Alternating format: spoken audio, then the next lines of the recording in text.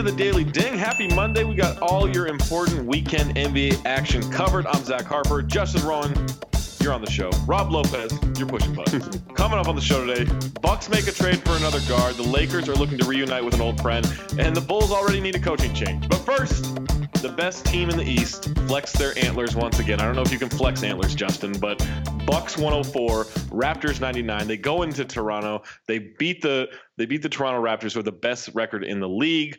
Giannis Antetokounmpo, 19 points, 19 rebounds, 6 assists. Kyle Lowry, 0 points, 7 assists, 5 rebounds in 34 minutes. Kawhi had 20 and 8. Serge Ibaka had 22. Brook Lopez with 19.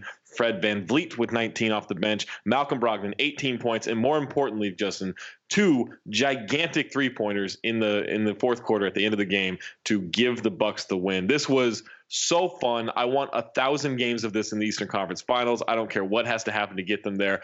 This is the matchup I want to go to the NBA Finals in the East. No, it really was an exceptional game. And when you look up and down both teams, there were guys that you'd expect to play better that didn't exactly have great nights. Like Giannis, only 19 points. Chris Middleton had a quiet game. Kyle Lowry, obviously 0 points, not exactly his best night.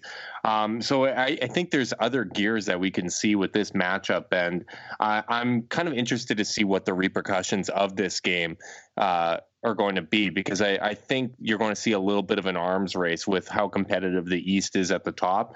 And the Bucks made one move in adding George Hill, and it'll be interesting to see what the Raptors do to kind of bolster their lineup. And the Kyle Lowry situation, it's a little bit concerning, isn't it? It is concerning. He's not good. Like he's been pretty mediocre this past week or two, and I don't know that you necessarily have to, freak out over it. I think he's going to be okay. He's obviously a very good player. There was a story, with the whole Masai Ujiri thing in terms of he's maybe upset, but if you look at his last 4 games, and he didn't play in the win over Cleveland, but his last 4 games, he's averaging 6 points, 9.5 assists, which is good, and only 3.3 turnovers, but he's shooting 21% from the field, 18% from three-point range. And it's just like he's facilitating. They don't need him to score a ton because his team's so deep. Danny Green's obviously been a huge addition to them, but he's got to be better than this, and he's got a long time to fix it. But if he's feeling like a malcontent at all, or he's pouting still over this DeMar DeRozan stuff, or he's just in a slump, I think it's just concerning to see, like, hey, look, Kawhi could have been better tonight, right? But he was still very good. He was very good down the stretch. They needed that second guy. They needed someone to step up, and Lowry just didn't seem willing to do it. And I don't even think it's out of a like, oh, he's proven a point or anything. He just didn't seem like he was comfortable shooting. No, and he's had some issues with his back, and this has to be a concern for the Raptors moving forward, because I know we've all made jokes about Kyle Lowry in the playoffs, but the main issue with him has typically been durability, and he's scaled back the volume over the past couple years, and the last 2 seasons, his playoff numbers have been a lot better. But I know he's been dealing with issues with his back. He just doesn't seem to get into the paint. Most of his assists are coming in transitioning and kind of head manning the ball. November, his points per game went down to 13. It was at 5 for December, and that was before tonight.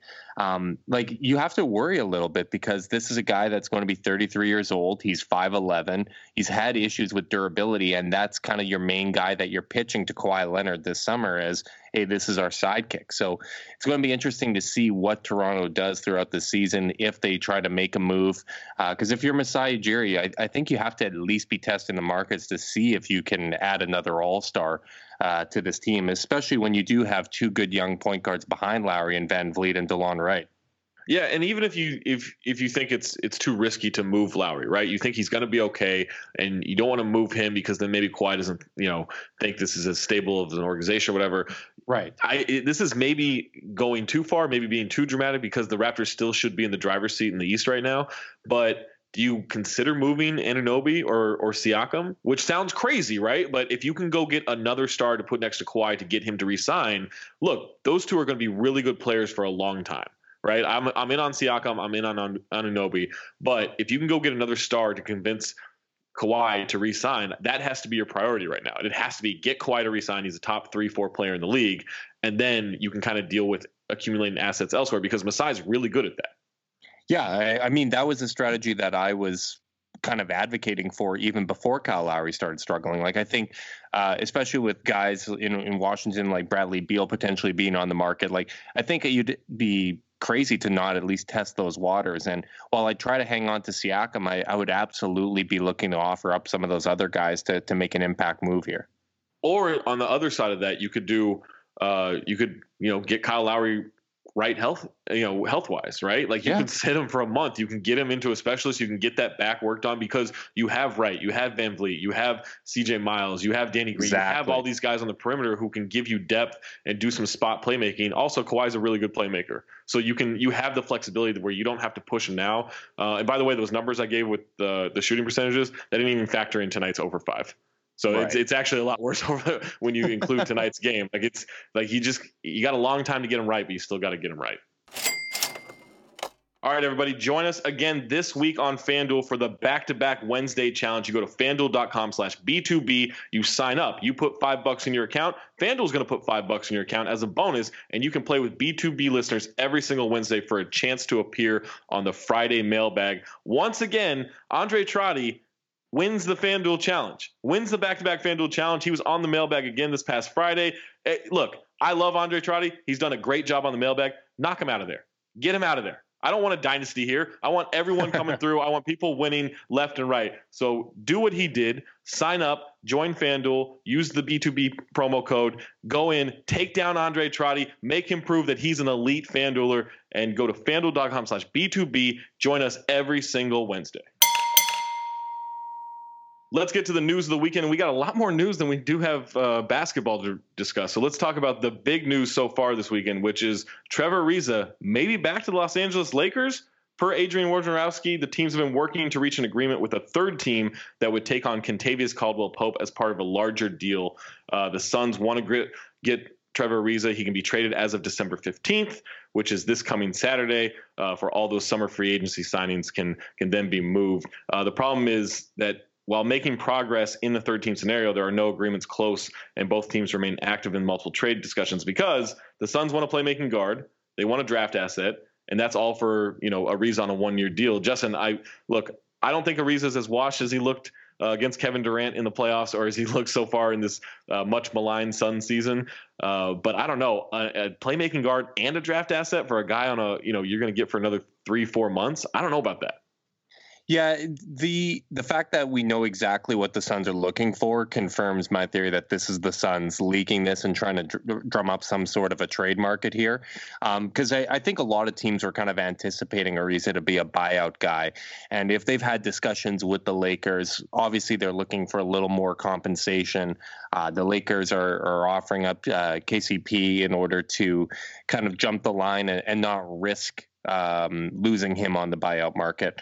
But yeah, like the most interesting thing to me is what this third team would be if it does end up being a third team deal, because I just want to see kind of what the incentives are there if this is in fact a bigger trade and looking for LA to add more than one guy. But it does make a lot of sense. You got the LeBron James Jones connection. Ariza has experience in LA. He'd be a great fit there, kind of a two-way guy. And we've seen with Tyson Chandler, when you get out of Phoenix and you kind of get some of your soul back, some life comes back into your game. Yeah, it's funny how that works. All of a sudden, you leave the Suns and you get a little rejuvenated. I love the idea of Ariza on the Lakers. I think it's a good fit. I think he can still be very useful. I wonder if that third team could possibly be like the Sixers, which then you could just say, why wouldn't they just want to go get Trevor Ariza unless they don't believe Trevor Ariza is any good anymore? I don't know that Caldwell Pope on the Sixers is an amazing fit, because I'm not convinced he's actually a shooter, but they do need wings. They need other guys who can play a little bit on both ends, and I think that he would be a welcome addition to them, even if he's not a great shooter. It's just you're not going to give up Fultz and a pick for that. That would be crazy. That would be crazy. And you might have a little bit of the Rich Paul connection there too, where it's okay, you're not playing with LeBron anymore, but I'm going to get you to Ben Simmons, and then that's Philly's way of kind of appeasing Simmons. So maybe there's something, kind of some back channeling happening there as well. Yeah, absolutely. And then we had an actual trade, which you alluded to earlier when we were talking Bucks Raptors, the Bucks get George Hill, Jason Smith, cash considerations, and a 2021 second round pick from Cleveland. The Cavaliers get Matthew Dellavedova. Oh, what a reunion. John Henson, a future protected first round pick, a 2021 second round pick from the Bucks, and a 2022 second round pick from the Wizards. And then the Wizards get Sam Decker. So, yeah. Congrats to the Wizards fans. You got Sam Decker. He's closer to his boy in Washington. That's true. He's closer to his guy in Washington, so that's exciting. The Bucks get an upgrade at the point guard position in terms of George Hill, if he cares again, can be very useful, right? He can be a good player. He's in theory a good defender and a guy who can run the pick and roll and score there. And while they have Brogdon, they have Eric Bledsoe, you can use another guard who's useful in that way. They also get a lot of cap flexibility moving forward. They got guys coming up. They got Brogdon coming up. They got Bledsoe coming up. They got Middleton coming up in free agency. So this helps them re-sign that.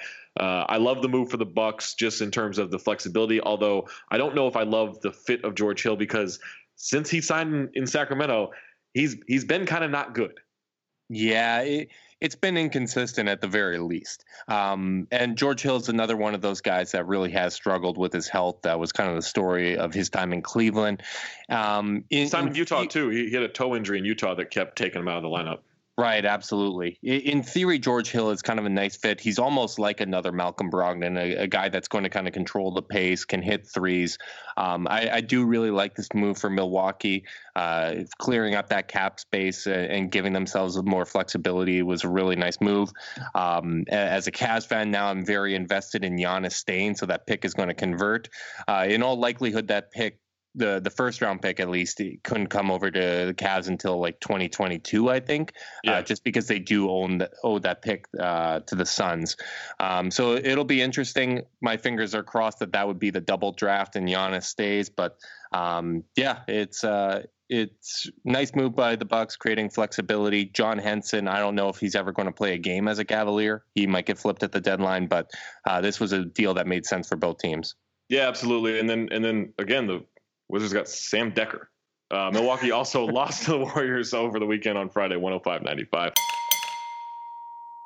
We've got injuries in Denver. That's how you know the season has truly started. Some say it doesn't start till Christmas. It doesn't really start until Denver has a slew of injuries. Paul Millsap is out with a broken toe. He's going to be reevaluated in a week. Gary Harris out 3 to 4 weeks, according to Woj. He has a hip injury. Nuggets lost to the Hornets and the Hawks over the weekend, which the Hornets won, sure. The Hawks won. I'm not going to blame the injuries, even without Millsap and without Gary Harris, because come on, it's the Hawks. They couldn't stop John Collins. Like, what's going on? Like, is this the point where, Denver I've said that Denver's a roller coaster team this season in that they had the great start at 9-1, and then they went 1-6, and then they went on a 7-game win streak. And now now they lose to the Hornets, they lose to the Hawks. Like, I just don't know that I believe they're going to be consistent. And these injuries, Paul Millsap missed 44 games last year. These injuries kept them out of the playoffs last year. Maybe they have enough of a cushion this time around to withstand this stuff, but they got to figure it out. Yeah, it's going to be tight. I mean, you look at that Western Conference, you're a bad week away from falling out of the playoffs, or you're a good week away from being like first or second. That just seems to be the story with Denver. They can't stay healthy. It's really disappointing because this is one of the most fun teams in the league when they are healthy. They have so many guys that can create for themselves and others, and missing Millsap for an extended period of time is going to be tough. He had struggled early in the season, but was really looking good. Jamal Murray seems to be battling nagging injuries all year. Gary Harris missing time. It's just disappointing because this is one of the better young teams in the league, and to see them really kind of always held back by these injuries is really disappointing. Yeah, and then we got one more story from the weekend. I can't remember who I'm stealing this from Twitter, so I apologize, but the Bulls have hit a boiling point. Jim Boylan is already losing the team. They lost by 56 points on Saturday in a back-to-back against Boston. That was after beating the Thunder the night before. And so they pulled out all 5 players, all 5 starters. Starters didn't play the final 21 minutes of that game. They ended up losing 56 points, Boston's franchise best margin of victory in their history. And so Jim Boylan said, "Hey guys, I know we just had a back-to-back. We're gonna practice on Sunday." And the players, apparently, according to Casey Johnson, Bulls reporter, had private group chats talking about skipping the practice, but instead they decided to show up and tell the coaching staff they wanted a players-only meeting, which was followed by a meeting with the coaches. My God, Bulls, what the hell? I mean, Andrew Bynum's looking for a comeback. I mean, let's just lean into the madness. Let's go all in. Fire Jim Boylan, hire the other Jim Boylan, swap Boylans around. It's just it's awful in Chicago. That team is just a mess. Lauri Markkanen coming back was supposed to be a great thing for them, but it hasn't translated on the court just yet. There's guys I like on that team, but just how poorly that team has been run is just holding them back, and it's really disappointing to see. Yeah, I mean, I said it last week. I said, hey, when other than when Derrick Rose became an MVP or when they had the greatest player of all time in Michael Jordan, this Bulls organization is a mess, and they're poorly run, and it's always a joke other than those moments. And I just want to remind everybody, Wizards got Sam Decker. Everybody, tickets are running out. If you want to go to Boston Live, Count the Dings back-to-back live podcast show Saturday, March 2nd. It's at the end of the Sloan Conference. It's at the Middle East in Boston, not the part of the world, but it is a venue in Boston. You can go watch us do our live podcast, hang out with us after, have a really good time. Tickets are on sale to the general public. VIP is sold out, but go to patreon.com/countthedings, become a Patreon subscriber, get into the Discord, and then maybe you can get a VIP on the ticket on the secondary market. You can go to Count the Dings Twitter or Jade's Twitter page at Jade_Hoy for ticket links. Again, March 2nd at the Middle East in Boston, end of the Sloan Analytics Conference. Come see our live show. All right, let's go to the other games from Sunday. Just 3 other games. The good one, Pelicans 116, Pistons 108. A really fun game that had a very scary moment because Anthony Davis and Blake Griffin collided. Davis left the game with a hip injury, but he did eventually come back, scored 6 points, grabbed 9 rebounds, but didn't do a whole lot. And it didn't matter because the Pistons couldn't take advantage of it. Drew Holiday was amazing. 37 points, 5 assists, 5 rebounds, overcoming Blake Griffin's 35 and 5. Julius Randle had 28 points. Andre Drummond had 23 and 19 for the Pistons. Langston Galloway had 24 points. But the Pistons' late game execution, Justin, was just terrible. They didn't attack the basket at all, aside from the final possession of the game for them when the Pelicans has essentially conceded just to get the time to run out. A lot of pull-up jumpers from Blake, a lot of asking Blake to initiate offense on the perimeter without any real action. Like, I just didn't like what they were doing. Yeah, I mean, the bottom line is this Detroit team is very, very thin on talent. Whoever was buying in at the start of the year, you might want to sell now before the stock really bottoms out. Dwayne Casey has done a great job with that team, but the lack of perimeter talent just – it ends with these possessions that just end up being kind of whatever shots thrown up there, little pull-up shots. They're not able to generate consistent looks, and it's disappointing to see the Pistons waste the best defensive play of Blake's career and taking out Anthony Davis and limiting him for the night. But unfortunately, they did.